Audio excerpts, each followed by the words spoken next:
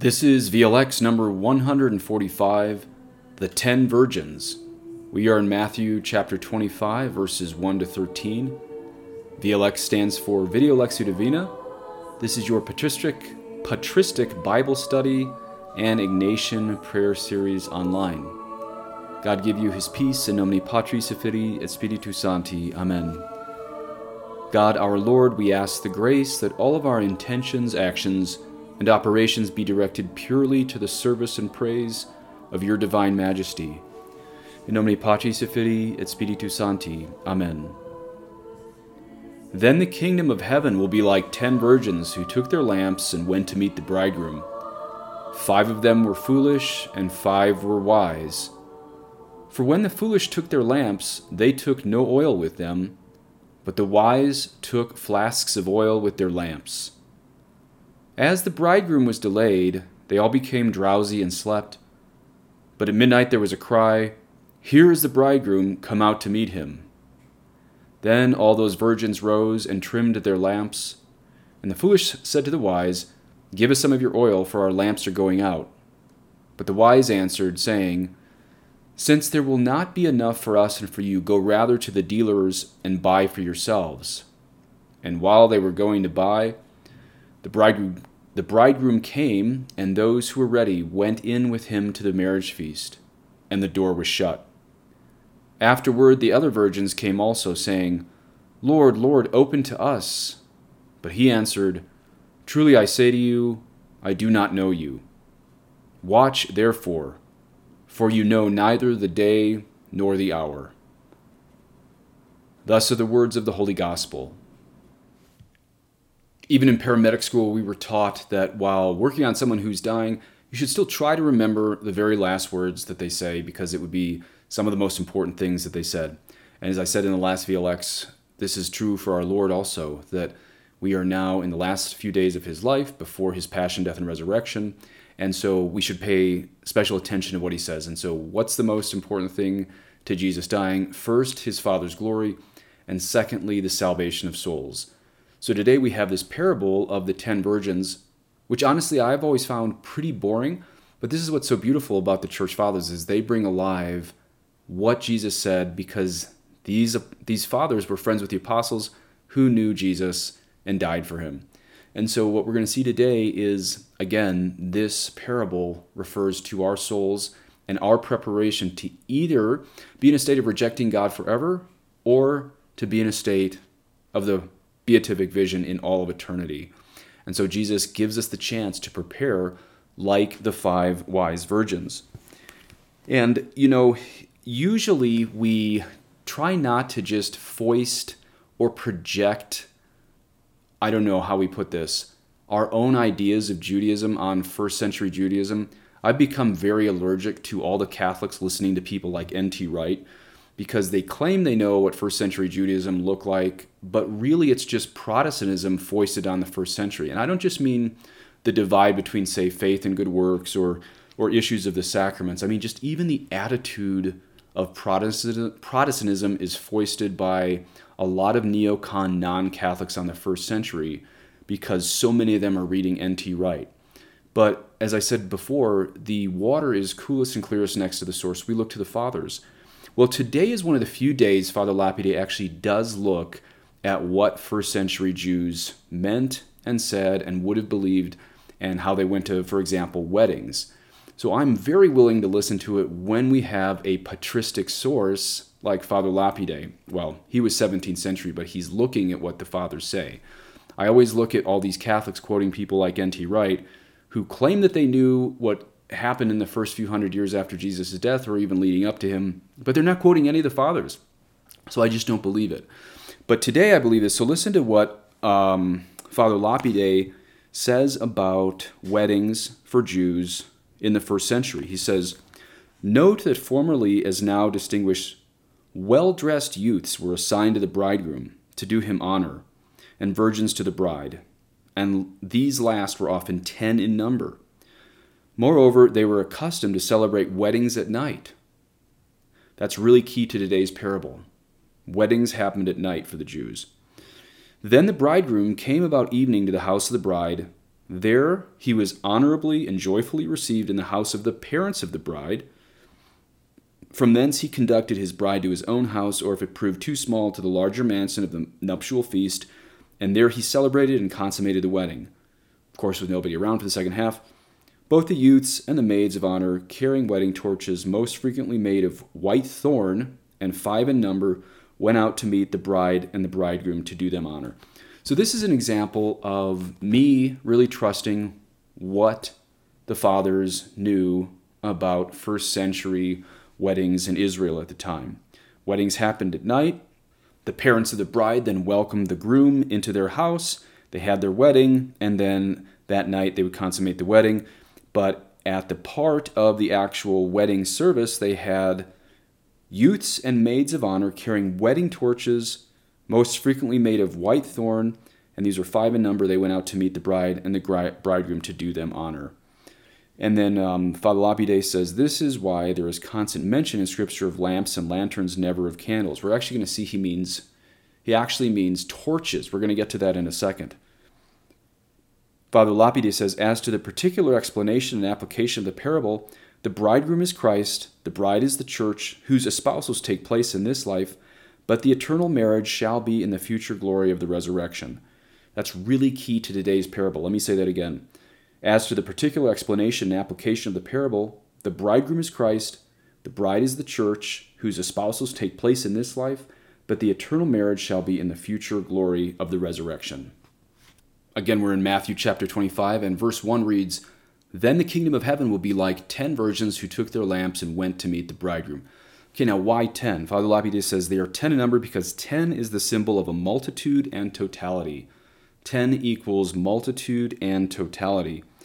Another thing I'm very allergic to in scripture scholarship today is when modernists claim they knew a word that the early translators did not know. For example, you'll meet a lot of people that say St. Joseph was not a carpenter, he was a stonemason. Who'd be behind that lie?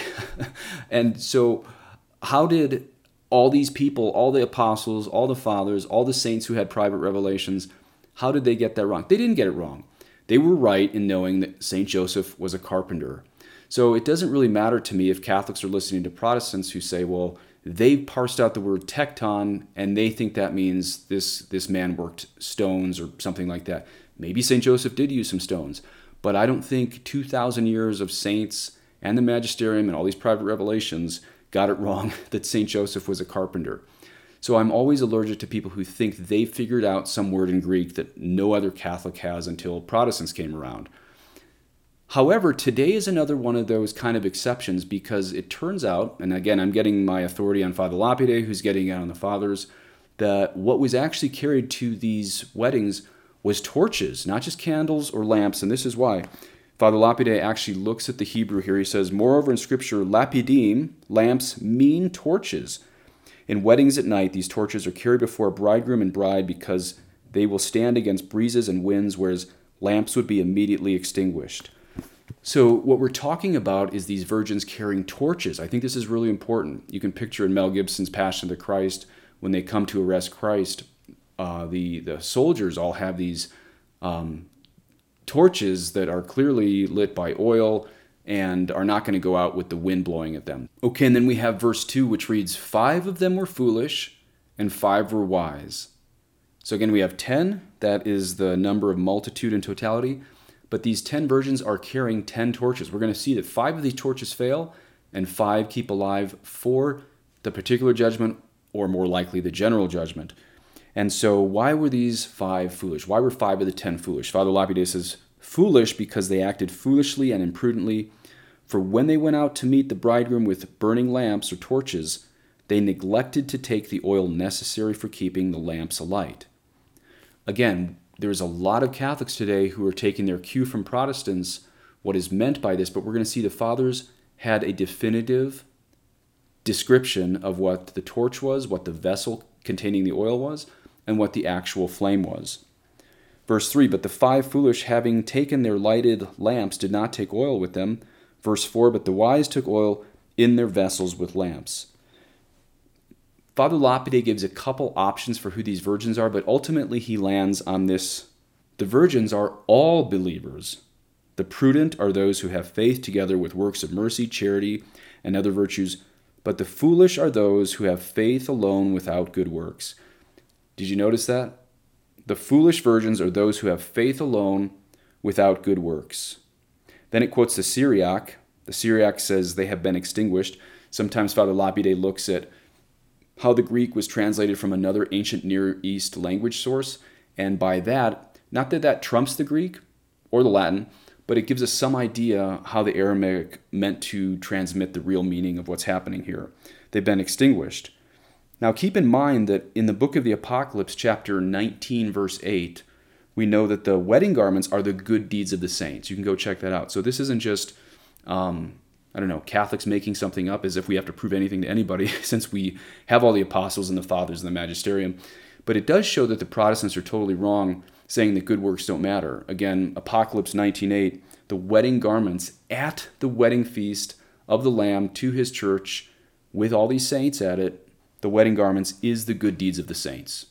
And keep in mind, it's the inerrant word of Scripture that faith without works is dead. That's James 2:26. Father Lapide says, the lamp, therefore, is the believing mind, or faith itself, as St. Jerome maintained.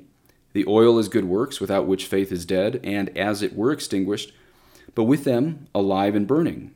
The light or flame of the lamps is charity, for this is fed by zeal for good works, just as the flame of a lamp is fed with oil. The vessel is conscience, or the believing soul. So notice right there, torch is the faith, the vessel is conscience, and the flame is charity. Father Lapide says, and this is the reason why we place a lighted candle in the hands of dying persons, signifying, or at least praying, that they may have faith with works, that like brides with burning lamps, they may worthily meet Christ the Lord, as it were their bridegroom.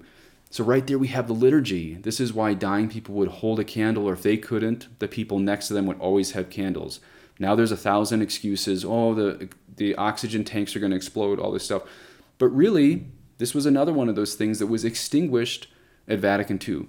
So we see traditionally in the church that the Bible is lived out in the liturgy. Why in the world did people say, oh, well, it's more simple to return to really having nothing physical? Because that's how the early church did it. No, it's not. That's not how the early church did it. That's how Protestants do it. And this is why tradition always gels with the inerrant word of Scripture.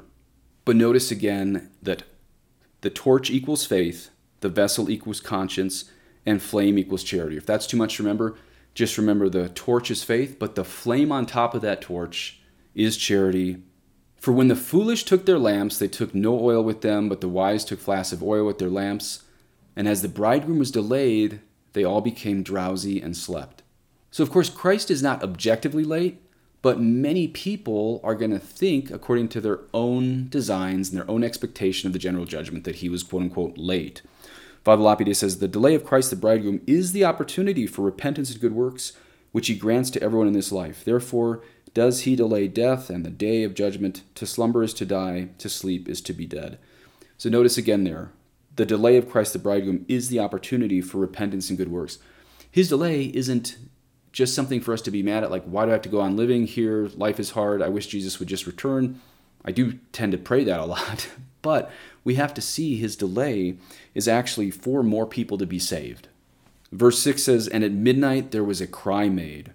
And then the Aramaic or the Arabic is, it was midnight and a voice cried out. It was midnight and a voice cried out. Father Lapide says, this cry denotes the archangel's trumpet, which awakens the dead from their graves. So notice, this is directly linked to what we know will happen at the end of the world. That the last day on earth here, we will hear trumpets blasting. That is the archangel's trumpet. And this is directly linked to the fact that at midnight, there was a cry made.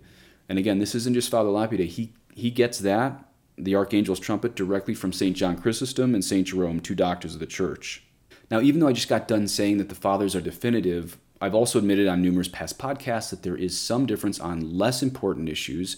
And one of these less important issues that we see the fathers debate on is, will Jesus return to earth in the second coming during the day or the night? Will Christ return in day or night? And so Father Lapide says, From the fact that it says here this cry is made at midnight, St. John Chrysostom and St. Jerome think it is probable that the second coming of Christ to judge will take place at midnight and come upon men sleeping and unaware, and so he admonished us in the preceding chapter to be watching always. St. Jerome says that this was an apostolic tradition, and this was the reason why formerly at Easter the people were not allowed to depart out of the church before midnight, because, as in the olden time, Christ came into Egypt at midnight to destroy the firstborn and deliver the Hebrews. See Exodus 11, Wisdom 18. So it was believed that Christ would come at the same time to judge all men. But, says Father Lapide, this is a doubtful matter. Then we hear where Father Lapide takes the side of, he says, for others with equal or even greater probability think that Christ will come to judge in the morning, for he is the Father of light, and he will execute his judgment openly in the light before the whole world, so that there shall be no place of darkness for deceit, illusion, flight, or hiding. I think the obvious way to reconcile these two, and I'm the last person in the world to find reconciliation with two opposite views that are truly opposite, but in this case, it seems obvious to me that sometime like 3 or 4 in the morning would fulfill both of these expectations. It's still kind of midnight, still obviously very dark, but at the dawning of the natural day, it also might be the dawning of the supernatural day, the eternal day with Christ our Lord. And then verse 7, then all those virgins arose and trimmed their lamps. St. Augustine says, they began to trim their lamps means nothing else but to prepare to render an account of their works to God. St. Hilary says, the taking up of the lamps is the return of the soul to the body. The light is a bright conscience of good works, which is, as it were, contained in the vessel of the body.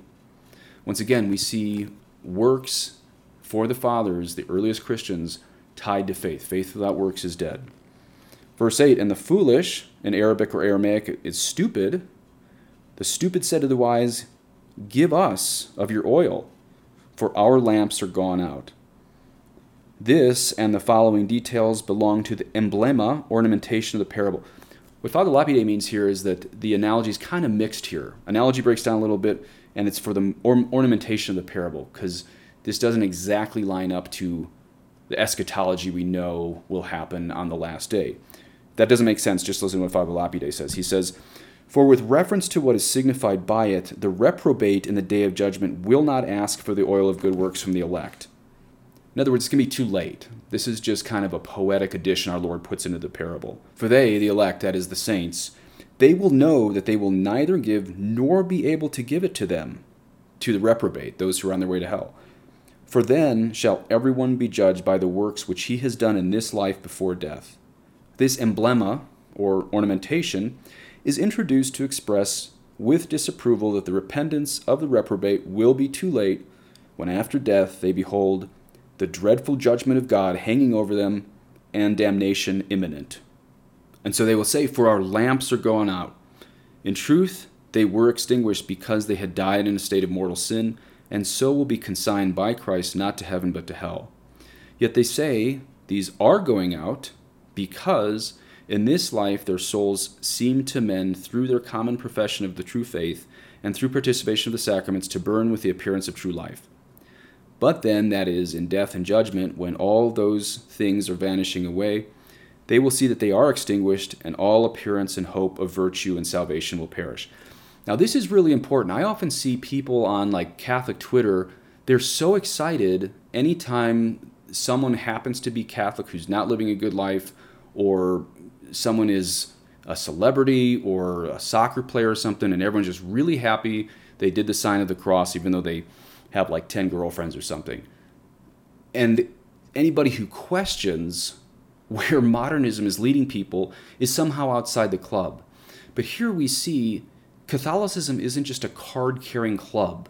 It's not just if you happen to be popular among Catholics. Notice we just learned here, there's many people who walk around with torches. They're card-carrying Catholics, but there is no charity. There's no flame to their torches.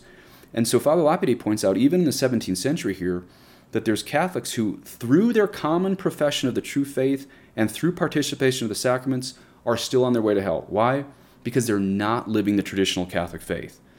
So it's not enough to say, well, I attend a valid Mass. Do I think the Novus Ordo is valid? Yes. But that's not good enough if you're not living traditional Catholicism, if you're not living according to the magisterium. You might be receiving all valid sacraments. You might even be seen as a good Catholic among your friends. But unless you're actually living as the apostles taught the fathers, it's really of no use. Now, not that I'm saying it's super complex to be a great Catholic, because it's really not, but you do have to keep the commandments. Remember in Matthew 19, the rich young man comes up to our Lord and says, "What must I do to be saved?" Our Lord's first answer is, keep the commandments.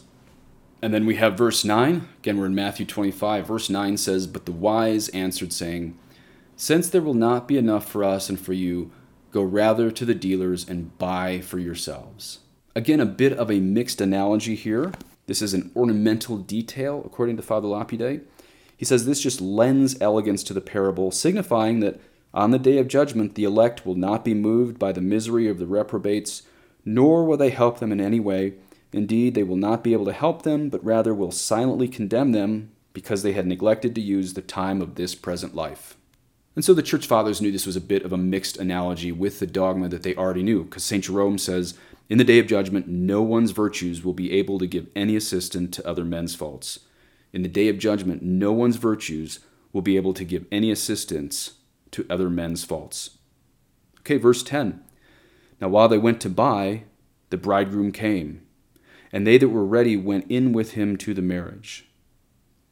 St. Augustine says, "For after judgment there is no place open for prayers or merits." Another thing modernist Catholics get wrong. A lot of modernist Catholics think they can repent right after they die and they see Jesus face to face. They can, okay, if it turns out that their bad lives were wrong, they'll just beg forgiveness once they see Jesus face to face. No, the confessional is the time for mercy. When you see Jesus face to face, that's the time for justice. That's the time for judgment. That's not me being mean or Jansenistic. That's what the Catholic faith has always taught. That once you are face to face with Jesus, either at your particular judgment or the general judgment, it's too late. Today's the day for mercy. Today's the day for forgiveness. Tomorrow's the day for justice and judgment. Then we have a beautiful account from two different saints, and we have Saint Adelinus, who is a bishop, and he relates of Saint Opportuna, who is an abbess. That's the female version of an abbot. So Saint Opportuna was the abbess of a monastery of women, and it says, "When Saint Opportuna was very sick, there came to her Saints Cecilia and Lucy, to whom she spoke fondly. 'Hail, Cecilia and Lucy, my sisters,' she cried. 'What does the Virgin Mary, the Queen of all, bid her handmaid to do?' 'She is awaiting,' they answered, 'your presence in heaven, that you may be united to her Son. Therefore you must be decked with a crown of glory and meet with burning lamp, the bridegroom and the bride.' She was happy, therefore, when she beheld the Blessed Virgin coming to her, and, as it were, embracing her, she gave up her spirit into her hands to be beatified with everlasting joy." What a beautiful story to show that nuns who give up marriage are truly going to be exemplified in this life in an eschatological fashion, who the church is to be in the next life. In other words, virginity is already a symbol of the virgin church in heaven united with Christ. And their reward will be great, as we just heard in the life of Saint Opportuna. Mary waiting to bring her into heaven. In fact, to the point that we heard the saints say to her, "You must be decked with a crown of glory and meet with burning lamp the bridegroom and the bride." And then let's look at the last three verses. We have, "Afterward the other virgins came also, saying, 'Lord, Lord, open to us.' But he answered, 'Truly I say to you, I do not know you. Watch therefore, for you know neither the day nor the hour.'" So how could Christ, who is God, say he doesn't know the reprobate? Well, as Father Lapide points to 2 Timothy 2:19, the Lord knows who are his. The Lord knows his own. And so it's not like Jesus, who is God, doesn't know something about the lives of the sinners who go to hell. He knows every aspect of their lives. They choose to reject him by sin. But when we hear this word "to know," it actually means something similar to the biblical term "to know" in marriage. Now, of course, this is a spiritual one that we have in Matthew 25 here, not a physical one like we see in the Old Testament, like Abraham knew his wife Sarah. But when we hear that the Lord knows his own, there is something of a spiritual intimacy, and that's exactly what's missing in the lives of the reprobate. That's why I can say he doesn't know them. And Father Lapide adds to that, "Hence the voice of Christ the judge will be like thunder and lightning, blasting the wicked with an eternal malediction and thrusting them into hell." And so why can't we know this time when our Lord's going to come? Father Lapide says, this is the post-parable, showing the point, the purpose, and the application of the parable, namely that it is intended and directed toward inciting all the faithful to vigilance and the zeal for good works, by means of which they may prepare themselves for the day of death and judgment, which is at once imminent and uncertain. Imminent and uncertain. St. Jerome interprets it to mean, since you do not know the day of judgment, be careful to provide the light of good works. And Pope St. Gregory the Great says, for he who has guaranteed pardon to the penitent has not promised tomorrow to the sinner. He who has guaranteed pardon to the penitent has not promised tomorrow to the sinner.